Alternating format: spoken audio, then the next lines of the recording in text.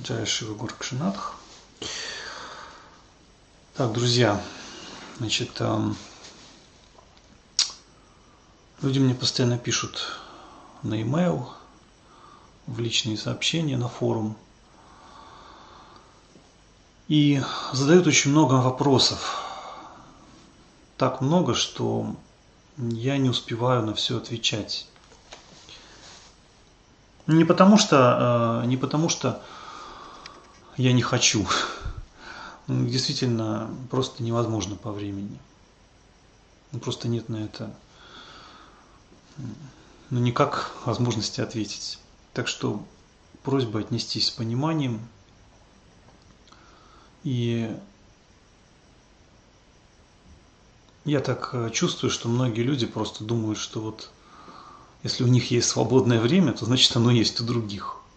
Ну, так человек устроен, что он просто вот проецирует себя на внешний мир. То есть какие у него проблемы, такие проблемы он и видит во всех остальных. Вот. И понимание здесь очень актуально. Мне задают очень много вопросов, и иногда пишут личные вопросы, но я их не буду, наверное, зачитывать. Может быть, как-то в другой раз, естественно, без указания имен. Понимаю, что лучше этого не делать.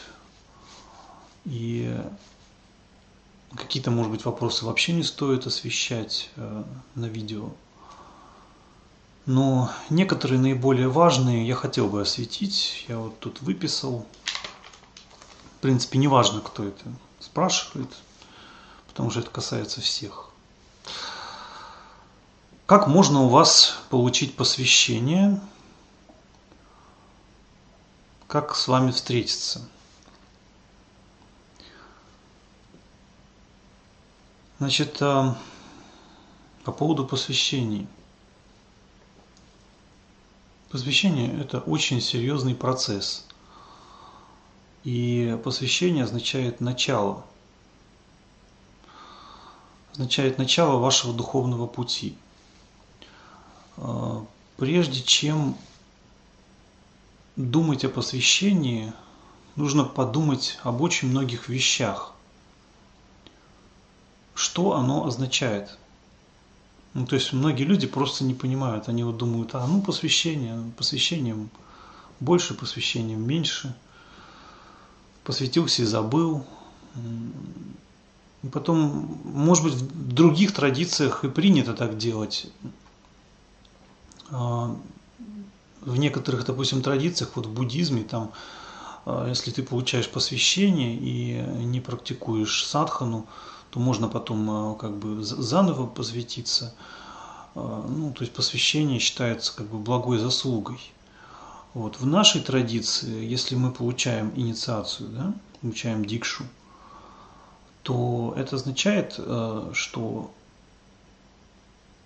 эту садхану надо делать, надо практиковать. То есть это определенные обеты, и если человек их не соблюдает, то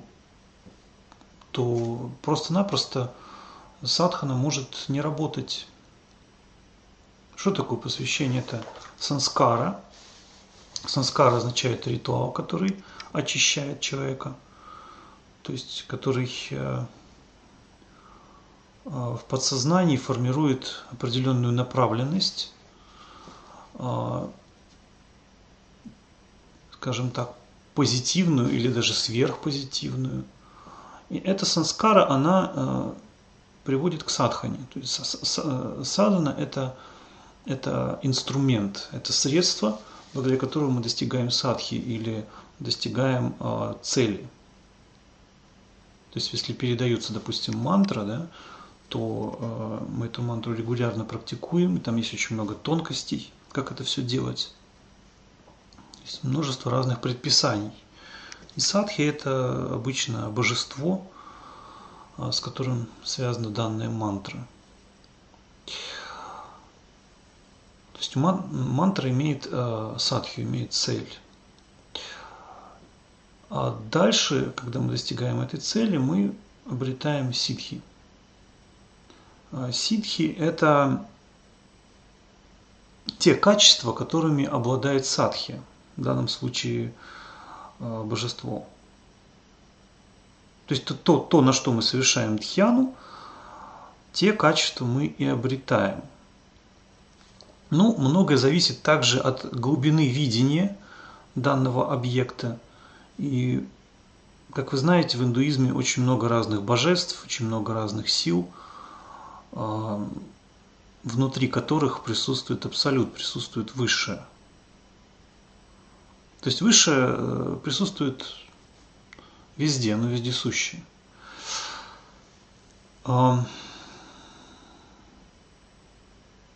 Поэтому, с одной стороны, одна и та же практика, она может иметь разные уровни, и она может привести и к мокше, она может и избавить от каких-то проблем.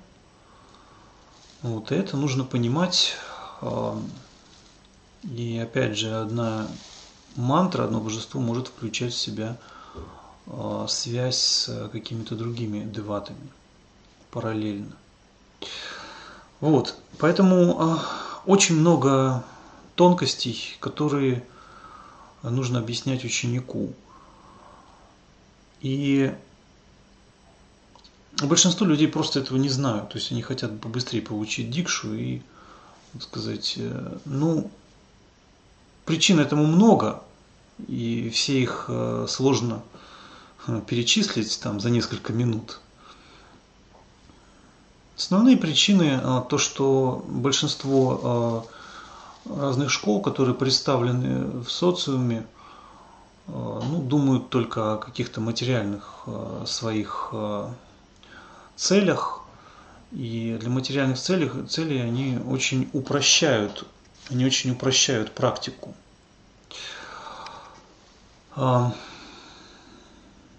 Конечно, эти школы вроде бы на вид они простые, и для обычных людей достаточно то, чему они учат, и дают простые объяснения мантр, но для каких-то серьезных реализаций этого недостаточно. И люди нас начинают автоматически сравнивать вот с этими школами. То есть мы не халатно относимся к процессу обучения людей, и поэтому, соответственно, мы нуждаемся в том, чтобы люди также не халатно относились к посвящению. Сам я не уверен, что в ближайшие там, 2-3 года буду в России, потому что я смогу приехать туда. Потому что сейчас я в основном бываю в Европе, в Индии, в других странах. И, может быть, если у кого-то есть возможность приехать, мы можем встретиться и подробно все это дело рассмотреть. Но, опять же, это не значит, что это происходит вот так вот. Встретились, раз, два и готово, да, и все, и человек ученик. Мы сейчас не заинтересованы в том, чтобы, знаете, штамповать учеников так вот безответственно, потому что я не желаю другим людям того, что не желаю себе самому. То есть то, чему я посвятил свою жизнь, для меня это очень важно, для меня это священно, и, соответственно, я также отношусь к тем людям, которые желают перенять это отношение у меня, отношение к духовному пути. Поэтому, конечно, мы можем связаться там как-то через интернет, через возможностей очень много. Сейчас, когда есть интернет, без разницы, то есть хоть человек будет находиться там в Папуа-Новой Гвинее, мы все равно можем общаться там через скайп, допустим. Вот, но знаете, я смотрю, что это за люди. А если это люди, понимаете, интернет это такая вещь и вообще жизнь сама. Что все люди приходят, и они говорят, что они вот такие все хорошие, ничего плохого не делали. Вот. Ну вот у них там почему-то болезни есть, там несчастья хронические какие-то по жизни. Вот. Но все, никто ничего плохого не делал. И с одной стороны, сейчас у вас у всех есть интернет, у вас весь мир на ладони, вы можете выбирать, можете общаться. Сейчас Россия открыта для других стран, можете ездить куда хотите. У вас большой выбор, и какой смысл притворяться, тратя время на какие-то пустые разговоры, на попытку изобразить из себя не такого человека, которым вы являетесь на данный момент. То есть, с одной стороны, люди вот хотят встретиться, пообщаться, с другой стороны, когда встречаются, общаются, начинаются какие-то совершенно ненужные попытки, значит, преподносить не то, что для них самих актуально. Вот. Желательно, чтобы люди были бескорыстные, чтобы они приходили с чистой мотивацией, без каких-то задних мыслей. Потому что, вы знаете, все очень хорошо видно. Сейчас такое время, что все люди ни к чему не привязаны, становится все больше и больше при соприкосновении с большим объемом информации. И поэтому все люди достаточно открыты внутренне. И интуитивно все чувствуют, с кем они общаются. И обычно на человеке, на его лице, на его манерах написано его прошлое.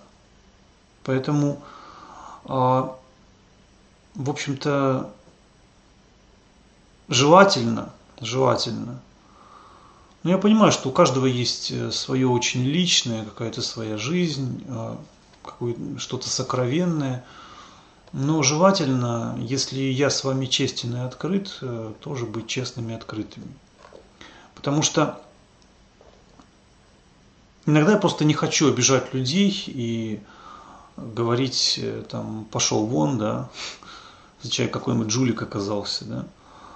Вот. Я просто нахожу какие-то поводы с ним не общаться, ну, такие благовидные, что там, допустим, нужно писать какие-то статьи там в журнал или еще что-то.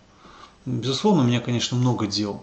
Но если человек искренний и очень серьезно думает о духовной жизни, я могу, допустим, какие-то дела оттеснить и найти время без проблем. Если человек действительно очень искренний. Поэтому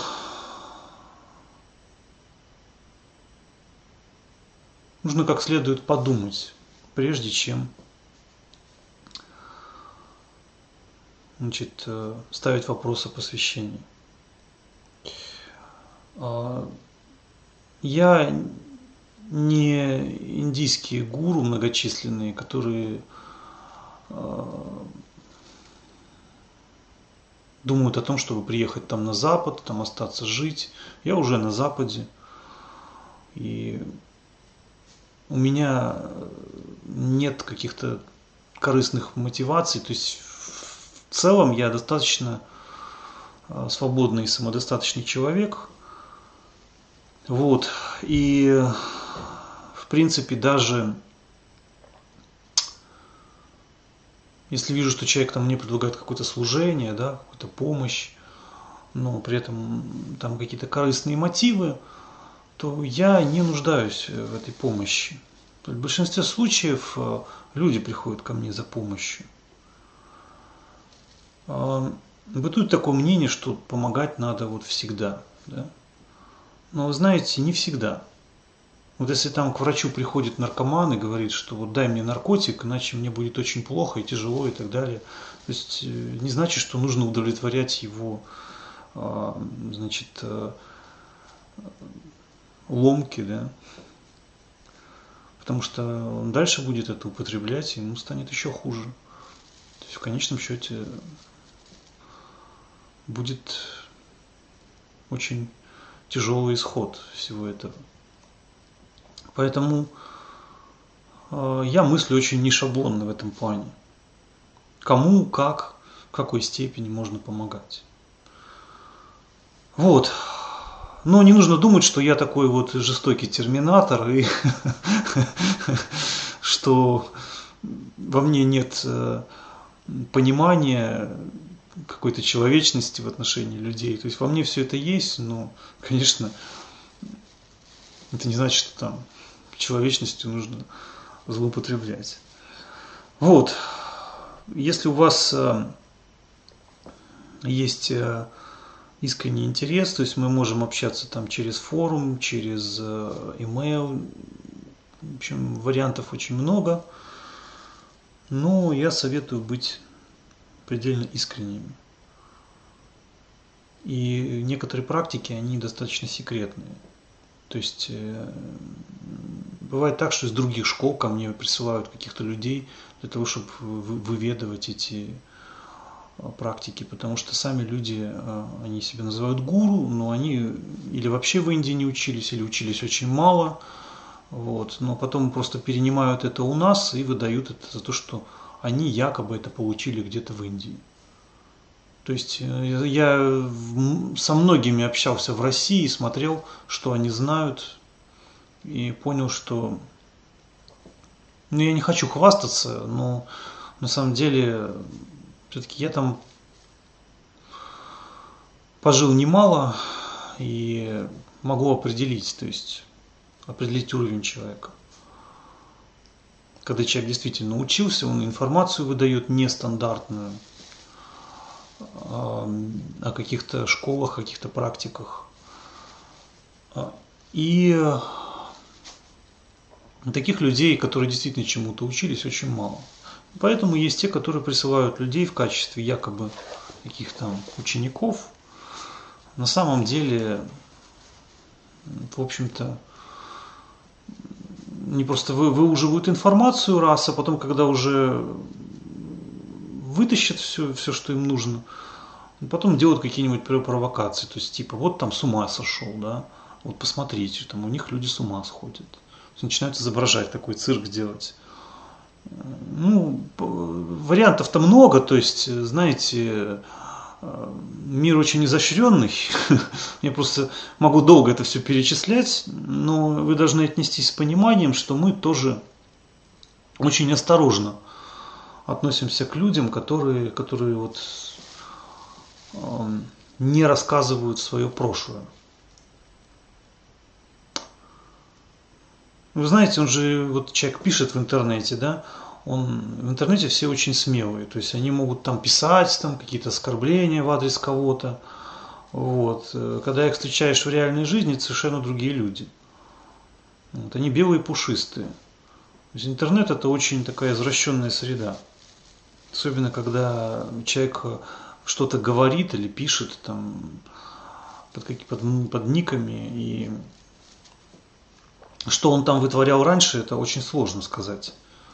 Вот, только лично его видя, и были такие люди, которые говорили, что да, нет, я с этим никак не связан, да как же так можно, как можно обманывать.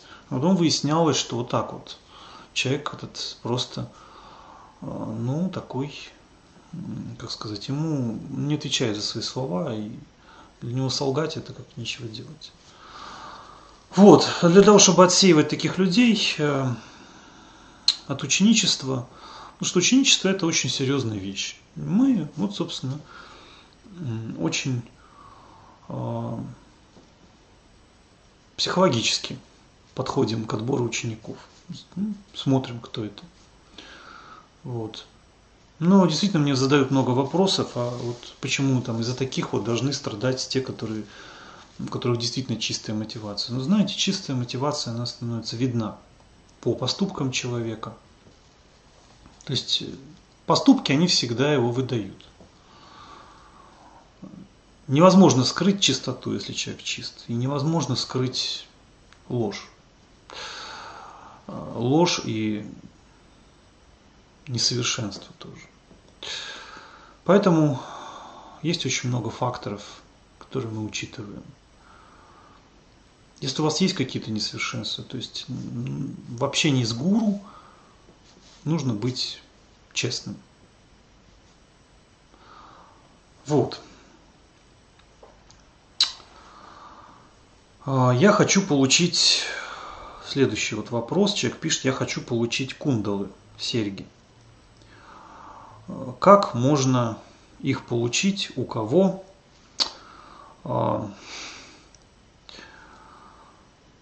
Сколько занимает этот процесс? Ну, тут дальше человек пишет про... Можно это все не зачитывать. В общем, вопрос понятен насчет кундал. Ой. Ну, во-первых, мы тут немножко переписывались с этим человеком. Ну, понимаете, это все очень серьезные вещи, кундалы.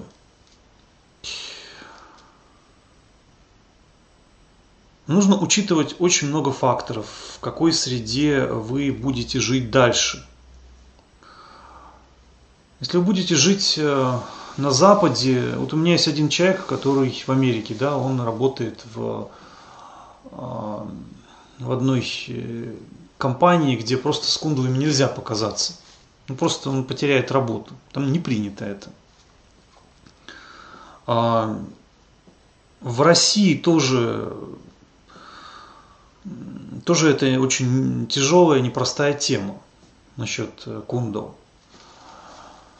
Это раз. Во-вторых, надо понимать, кому дают эти кундалы. Конечно, вы получить их можете. Вы можете поехать в Индию, вы можете все там получить. Там в течение какого-то времени, там месяца, 2-3, но получать всех этих санскар от разных гуру. Но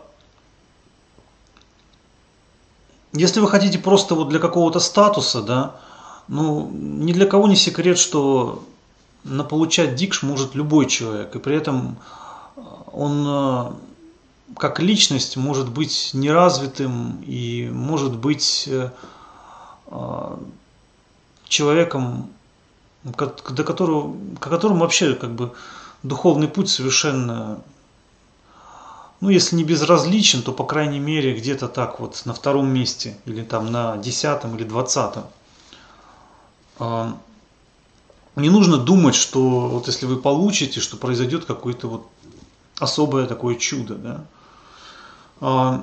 Нужно понимать символику этих кундал.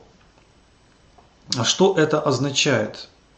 То есть фактически сейчас мы вот уже несколько лет распространяем традицию, и вот как мои наблюдения показывают, что все эти дикши нужно получать своевременно. Не надо их получать раньше, чем вы готовы. И не надо получать эти дикши от людей подозрительных в Индии, которые вам могут дать их просто ради каких-то выгод. Могут и неподозрительные личности их передавать. То есть просто в Индии некоторые гуру живут, и они не думают вообще о том, каково будет этому человеку потом на Западе. Да? Он живет в своей среде. То есть там получил кундалу, ты садху, ты махарадж там великий царь. Да? То есть так оно и есть. Вот вы идете в Индии, и на вас все смотрят, и к вам относятся с респектом. Ну, не всегда, то есть иногда они сомневаются, некоторые индусы, что если иностранец, что действительно он там... Вот. Но это выясняется в процессе личного общения. Но большинство все равно, то есть к посвященному в такого рода дикшу относятся с большим уважением. И человек должен жить определенным образом. Вот. На Западе этого нет. Ну, на Западе, да, ну, может быть, просто на Западе как бы очень лояльно относятся к тому, что ты принадлежишь там какой-то вере, да. А, допустим, в России пока еще постсоветское пространство, оно еще не до конца изменилось, то есть, может быть, новое поколение будет уже другим, но вот еще пока наше поколение, да, оно тяжело воспринимает. Сейчас вот православие очень стало продвигаться, и, ну, слава Богу, появляются уже люди более адекватные, то есть уже не клеймят там людей, что вот они там сектанты. И вообще вот это слово, оно как, знаете, такое оскорбление воспринимается, потому что в России долгое время всех религиозных деятелей и последователей обзывали сектантами, поэтому, то есть это обрело уничижительный контекст. Поэтому некоторые люди пытаются вот этим словом оскорбить других, просто приклеить, приделать к ним какую-то негативную энергию, которая витает на постсоветском пространстве. На самом деле православие – это тоже секта. Это секта от иудаизма. Когда-то иудаизм точно так же появился откуда-то. Ничто не возникало на пустом месте. То есть секта это сектор деления. То есть любая религия это секта, любая идеология. Все, что можно поделить, так можно называть. Я помню, как-то мне вот ученики показывали там в интернете, кто-то написал вот там: это секта. Причем человек сам относился к гаудио-вайшнавизму. Интересно, а между прочим, наша традиция, она более древняя по сравнению с гаудио-вайшнавизмом. То есть прежде чем вот такие ругательства писать, да, то есть нужно просто подумать, а кто ты на самом деле. Вот, поэтому вообще, конечно, надо поаккуратней с такими вот выпуливаниями бездумных каких-то слов, с определенным таким злобным зарядом энергии, потому что это вам все может вернуться, и всегда это все возвращается. Как бы люди себя не считали там неуязвимыми такими, там хитрыми, тантриками, знаете, природу не обманешь. Можно обмануть какую-то группу людей, но, знаете, люди умеют все чувствовать, и в конечном счете они разберутся. Вот. Но это все вернется в конечном счете. Вот. Поэтому насчет кундал, возвращаясь к кундалам, я скажу, что нужно уметь жить в этой среде. То есть и Махарадж это обычно, ну, кто принимают вот эти посвящения в Индии, ну, кто были основатели этих всех традиций, да, надховских, пантхов. Это были люди, которые очень зрелые, социально стабильные люди. И это были различные там короли какие-то, да, там Бхартрихари, вот такие как там Чауранги, там Гопичанда, вот, Дхарманатх, да? Можно всех их там вспомнить и, кстати, посмотреть их биографии. То есть это люди не приходили за статусами, они уже были в статусах в социальном плане. И поэтому они понимали ценность оставления мирского.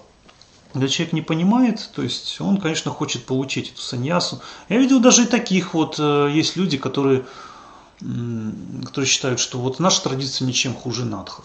Ничем не хуже надхов, да. И, значит, ну а кто такие вот эти надхи, да? То есть, и они просто думают вот прислать кого-нибудь в Индию, кто параллельно нам, ну это глупо, потому что мы уже разрослись достаточно сильно. Посвятить еще каких-то людей, которые делали бы глупости, допустим, там занимались бы какими-то извращениями и, так сказать, все это открыто вот так вот демонстрировали. и тем самым дискредитировать нашу традицию. Сказать, что вот, смотрите, это легко получить. В этом эти люди состоят в каких-то других организациях, где эти вещи считаются нормальными. И говорят, что ну, для нас нормально эти вещи делать и это скрывать. Вот. И, так сказать, находиться как бы в рамках другой традиции. Поэтому они просто могут присылать таких людей для того, чтобы они там получили эти все чира, дикши и прочее. Вот. Но таких людей сразу видно. Таких людей, они себя ведут совершенно неадекватно. И наша надховская традиция, это точно так же, как вот есть там христианская традиция, там католическая, православная, там какая угодно. Я, допустим, тоже был крещен в детстве, и я до сих пор питаю большой респект к православию, ну, вообще, к любой религии, в принципе. Я любую аутентичную религию очень уважаю. И везде были там мистики, люди, которые достигли высокого духовного уровня. Вот. Но многие из нас были крещенными, да, но это не значит, что вот если мы посвящены там в православии все, и если человек какой-то оказался извращенец, допустим, там каким-нибудь там серийным убийцей, да, это не значит, что мы должны говорить, что вот этот человек, там, мы должны ему оказывать респект. Только на основании того, что он там вот тоже записался в нашу традицию, то есть приделался нам, так сказать, к духовным братьям. То есть очень модно так тоже к какому-нибудь известному человеку там приделаться в духовные братья, да.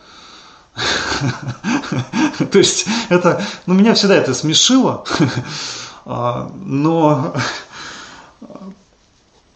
нужно смотреть адекватно. То есть не значит, если вы там посвятились в буддизме, значит, вы там братья Далай-ламе. Да? То есть или там вы будете равными там с Адитьянатхом, потому что и у него есть чира-дикши, у вас есть чира-дикши. То есть нет, это ни о чем еще не говорит. Вот. Поэтому мы несем ответственность только за людей ответственных, которые себя адекватно ведут. И которые не устраивают шизмы внутри нашей организации. То есть не устраивают конфликт. Потому что есть такие люди, которые специально за этим приходят. Вот. Мы сразу говорим, кто кем является. Потому что, когда я стал надхом и стал популярен в России, многие обратили внимание, то есть одни тянут в свою организацию, другие в другую. И если я им говорю нет, мы сами по себе, то сразу же возникает недовольство и говорят, а мы новых надхов найдем. Ну, пожалуйста. Если вы найдете новых надхов, то предоставляйте какую-то новую информацию о надхизме. То есть не копировать нас, которую мы открыли, вот, выдавая за свои какие-то подвижничества якобы. Вот. Если вы посвящаетесь, то будьте готовы к тому, что вы должны учиться, обучаться. Или если вы пришли в традицию, то надо уважать своих предшественников. Да? То есть так принято, на этом вся традиция построена. Вот, поэтому, конечно же, мы отметаем все интриги и прочее. Все, что не связано с какой-то чистотой. Потому что чистота – это критерий. Критерий того, что вы действительно являетесь садхаком, практикующим. Вот. Желательно быть человеком мудрым, повидавшим жизнь во всех ее вкусах, горьких и сладких, потому что у всего, так сказать, приятного есть и другая сторона, поэтому это нужно все понимать и осознанно сделать выбор. Можно дикшу получить или у кого-то из наших учителей, тех, кто уже утвердился в Надха Сампрадае и сами уже стали учителями, или же можно в Индии. Но надо учиться, как я уже сказал. То есть посвящайтесь не просто, чтобы так вот формально получить посвящение, потому что все знают, это все несложно сделать. Вот. Ну, людей не обманешь. Хорошо. Почему в традиции 5 гуру существует? Такой вопрос. Ну, нужно сразу сказать, почему 5 гуру. А гуру, он один в традиции. Но это не повод, это нужно правильно понимать, это не повод, знаете, тут недавно, вернее, это уже давно началось, то есть пытались плести интриги по поводу там гуру, мне пытались приписать там не того основного гуру, которым является у меня действительно мой главный гуру. У меня есть веб-сайт Дхарманатхи, сейчас мы его переименовали, значит, на Надхас.орг, да? И там всегда у меня была гуру парампара, там было указано, кто мой основной гуру. То есть под кем идет моя фотография, да? Всегда был Митлеш Надх. Я это всегда четко обозначал и говорил. Это мой главный гуру. Он всегда им был и остается. По поводу остальных гуру. Почему нужен основной гуру? Потому что он вот как бы в целом направляет ваш путь. Но в традиции есть разные гуру, которые дают разные садханы, связанные с той или иной дикшей. Вот. Или же какие-то, ну, в традиции как бы любая садхана подразумевает определенный образ жизни. И гуру должен правильно это все передавать. Вот. Но не все гуру это так делают, к сожалению. Однако мы будем ориентироваться только на хорошее. Но нужно это все понимать. Потому что, как я уже говорил, то есть вот там есть мусульмане, есть православные, да, в целом, допустим, мусульманский мир, да. Вы там можете кого угодно встретить. Вы можете встретить очень набожных людей и людей сострадательных, а можете встретить людей и воинственных, и вытворяющих такие вещи, что скверные. Да. Вот. То же самое в любой традиции такое есть. Это жизнь, потому что традиция существует внутри жизни, и жизнь существует внутри традиции. Это надо понимать. Вот. И к этому спокойно относиться. Но есть люди, которые на этом придут интриги. Там вот разные гуру, то есть они там вот пытаются там какие-то конфликты устраивать. Вот. Ну, кто это делает, зачем, это все понятно. Это все очень легко осветить на самом деле. Это элементарно все. Главное просто сказать, как есть, и все станет ясно. Вот. Разные гуру передают разные знания. То есть они, допустим, один гуру учит, как практиковать тапасию, другой гуру учит, как поклоняться богине Шакти. Вот недавно там проходил Шанкадхау церемония, и многие мои ученики, то есть помимо того, что у них есть инициации, допустим, вот Чоти Дикша от меня, они получили еще посвящение у Виваснатхаджи. Да? То есть некоторые Чиру Дикшу у него получили. И сам я тоже являюсь учеником Виваснатхаджи. Но я уже говорил, что основной мой гуру Митлеш Надх. То есть и поэтому разные гуру, то есть есть еще гуру Бхаи, да? Гуру Бхаи. То есть это братья в традиции, которые тоже обладают каким-то знанием и могут вам передавать, значит, то, что известно для них, то есть давать им какие-то ориентиры. Вот. Мы также почитаем и тех гуру, которые невидимы. Для большинства людей это Чаураси Ситхи, это Горакшинатх. То есть это очень важно, потому что это дает правильный ориентир. То есть традиция громадная, и сама традиция, она является уже гуру. Вот. Но цель у нас какая?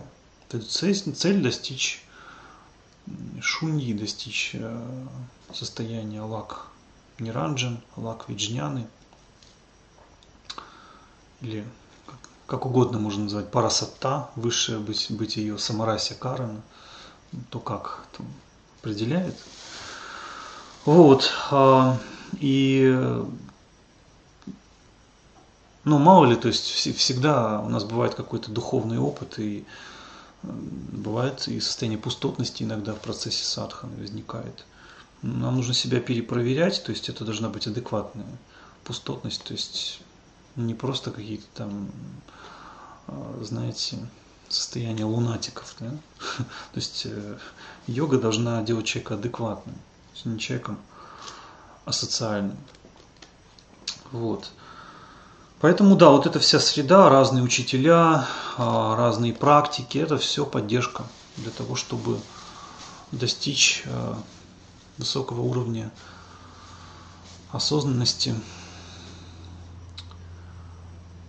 И таким образом вот это чистое знание, оно освобождает от страданий. Шудха-видья, чистое знание. Так, нужно ли при получении чира дикши, а также чоти дикши, оставлять семью, становиться монахом? Значит, воздерживаться от секса? Ну, такой вопрос. Это вопрос, который можно много освещать, потому что если мы говорим об обычном сексе, да, то надо воздерживаться. Если мы говорим о практиках, которые подразумевают трансформацию животных каких-то инстинктов грубых, да, низменных, то это другое дело. Это раз. Во-вторых, есть как бы стандартная саньяса в Индии, допустим, в Дашанаме есть такие дандины, да, то есть они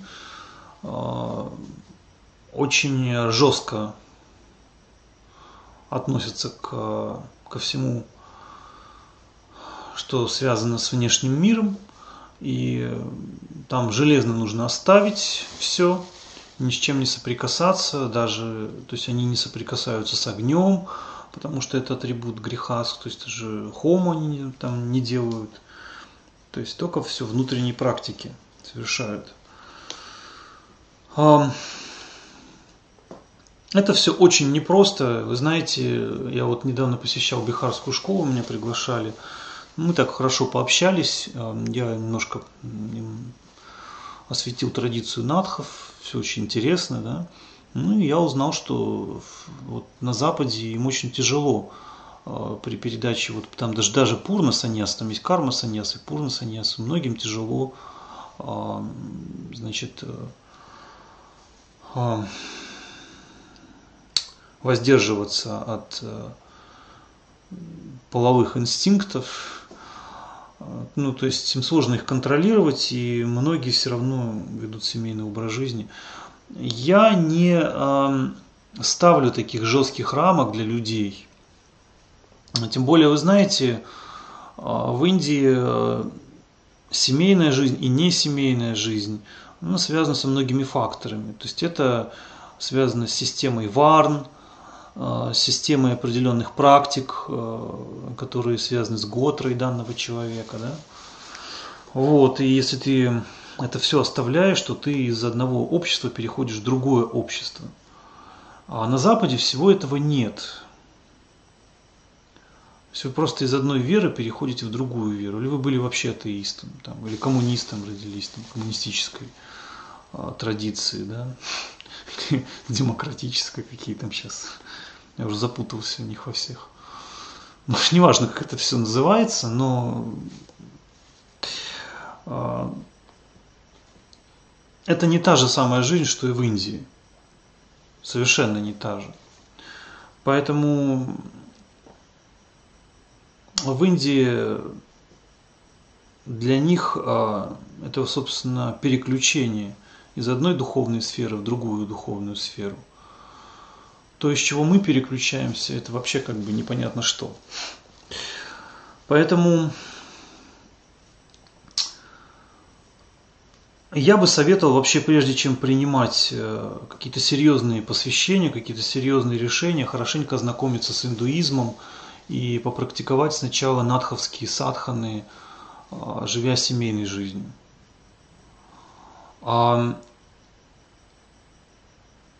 И опять же, оставление – это не значит негативно относиться к семейной жизни. Где-то я там вот видел в книжках одного индуистского религиозного деятеля, я не буду говорить имя, вот, и он говорит, что вот, когда я смотрю там на секс, на людей, которые занимаются сексом, или там на семейную жизнь, мне хочется плеваться там, в общем, ну, он такая у него экспрессия. Ну, я считаю, что это не здоровое отношение, потому что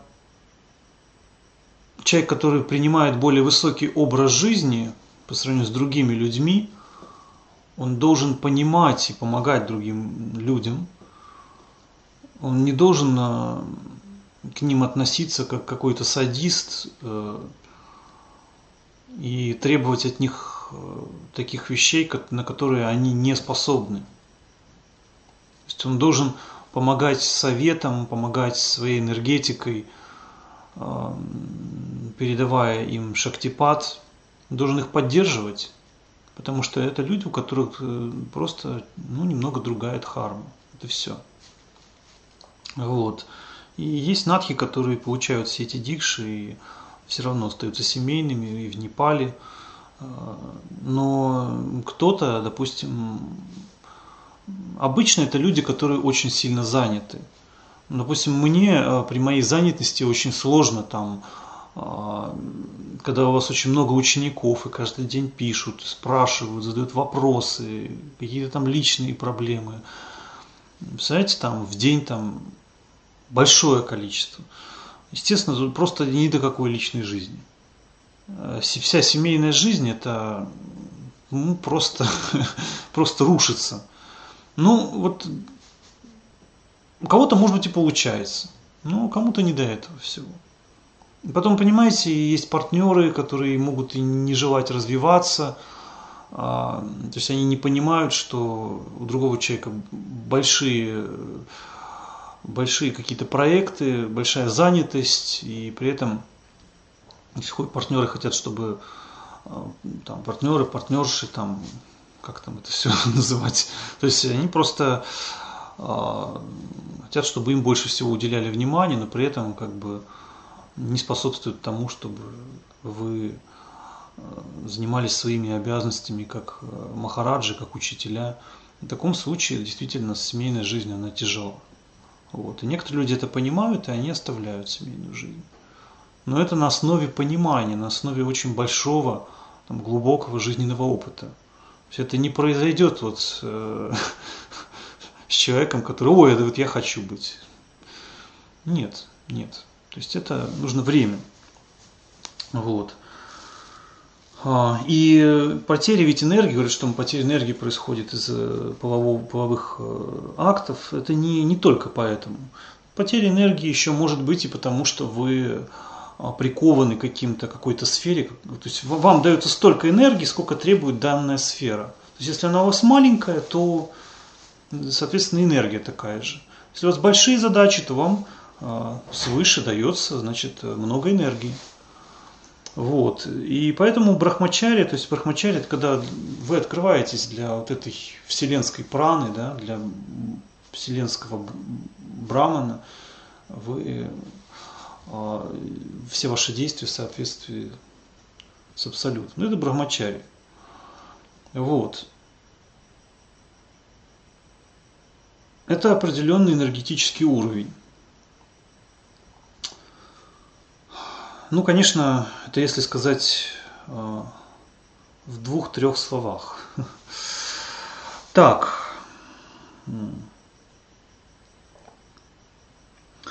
Как возможно учиться, если гуру живет в Индии, а я в России, или гуру живет в другой стране? Ну, это написал один из моих учеников, у которого два гуру. Я у него основной гуру, но он еще посвящен Виваснатхаджи, Гуруджи Виваснатха.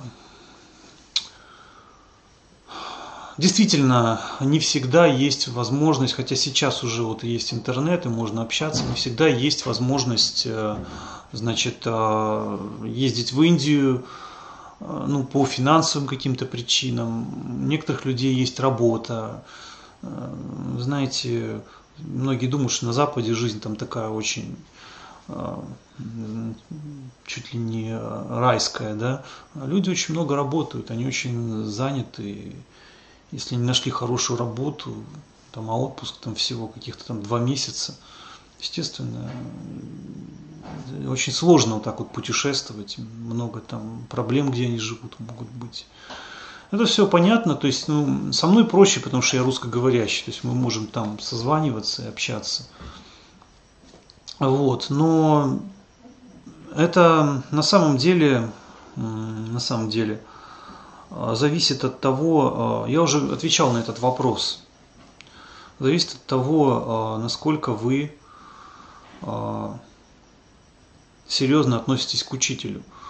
Насколько вы относитесь серьезно к учителю, настолько он серьезно относится к вам. И тогда он вам сможет уделить внимание. Найти несложно. И Виваснатхаджи с ним можно созваниваться, общаться, это не проблема. Вы понимаете, если это разговоры ни о чем, и человек только любит потреблять, он никогда не помогает своему гуру. Тогда вот тут как-то один человек мне выдал такое, что типа, а гуру ни в чем не нуждается. Вот только ученик вот нуждается, а гуру не нуждается. Ну как гуру ни в чем не нуждается, если у него много учеников, целая традиция? И нужно ему помогать, поддерживать традицию. То есть и гуру тоже воплощен в человеческом теле.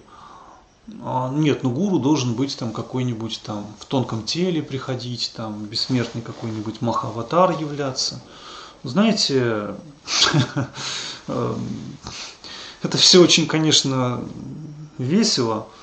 Вот. То есть говорить можно о чем угодно. И дело даже не в том, что гуру в чем-то нуждается. На самом деле я мало в чем нуждаюсь. Но просто человек должен делать какие-то бескорыстные действия. То есть от ученика должна исходить какая-то отдача. Поэтому да, гуру прямолинейно говорит, да, что гуру надо помогать. А что в этом плохого? То есть или гуру это должен быть каким-то таким терминатором, да, работающим на батарейках там, или вообще там на каком-то вечном двигателе. Вот. И ну хорошо, но общайтесь тогда с терминаторами, то есть тогда ни гуру не будет на вас тратить свое время, и вы тоже не будете с ним общаться. Вот. Поэтому это нужно в первую очередь для ученика. Ученик должен думать о том, как он может помочь гуру.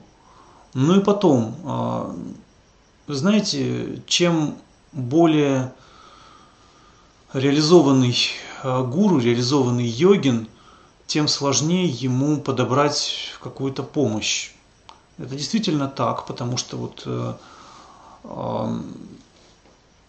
я, когда жил в Индии, я долго думал, как я могу помочь, допустим, Гуруджи Аведьянатху, да, или там Адитьянатху.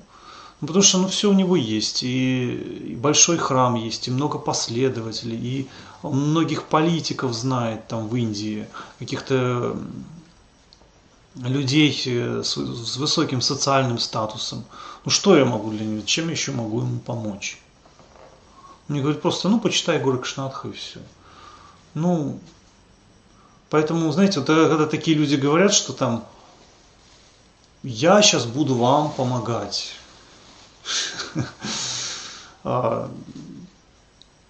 Нужно отдавать себе отчет в том, что Если вы действительно хотите помогать, то есть нужно понимать, в чем этот гуру нуждается. То есть иногда помощь нужна очень, очень серьезная, в том плане, что с учитыванием очень многих факторов. Потому что это большая традиция, и гуру решает очень большие дела. И поэтому помощь должна быть такая, где вы задействуете очень серьезно свой интеллект. И тогда вы действительно как личности развиваетесь. Вот. И это хорошо, если у вас гуру такого уровня. Потому что даже просто попытка осмыслить вообще, что нужно для гуру, это уже развитие. Потому что вы уже себя, вы меняете свой менталитет, вы меняете свое мировоззрение. Вы себя уже подтягиваете на такой, и на социальном уровне более высоком, да, более высоких. И сознание ваше становится шире, глубже.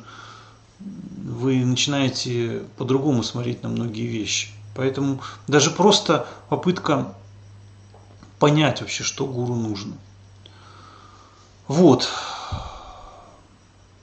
Но так как большинство людей очень слабы, то есть это не совсем верно говорить так, что гуру там действительно что-то нужно. По большому счету нет, не нужно. Но для ученика, да, если ученик это хорошо понимает и старается, тогда действительно можно. Вот смотрите, в нем пробуждается какая-то чистая мотивация, и гуру обращает на него внимание, и что? Он какими-то незримыми путями он поддерживает вот эту чистоту в ученике. Это происходит незаметно, это сложно дать объяснение, как это все происходит. А если в человеке негативные какие-то мотивации, гуру это поддерживает, то и гуру начинает падать потихонечку, и ученик, и вообще вся школа скатывается. Поэтому это очень важные вещи, вы должны это все понимать. Вот, в общем-то, что я хотел бы сказать. Надеюсь, это даст пищи для размышлений и моим ученикам многим, и для тех, кто думает о инициации в будущем. Вот. Даже для тех, которые просто собираются ехать в Индию и искать настоящих учителей и серьезно развиваться. Хорошо, спасибо.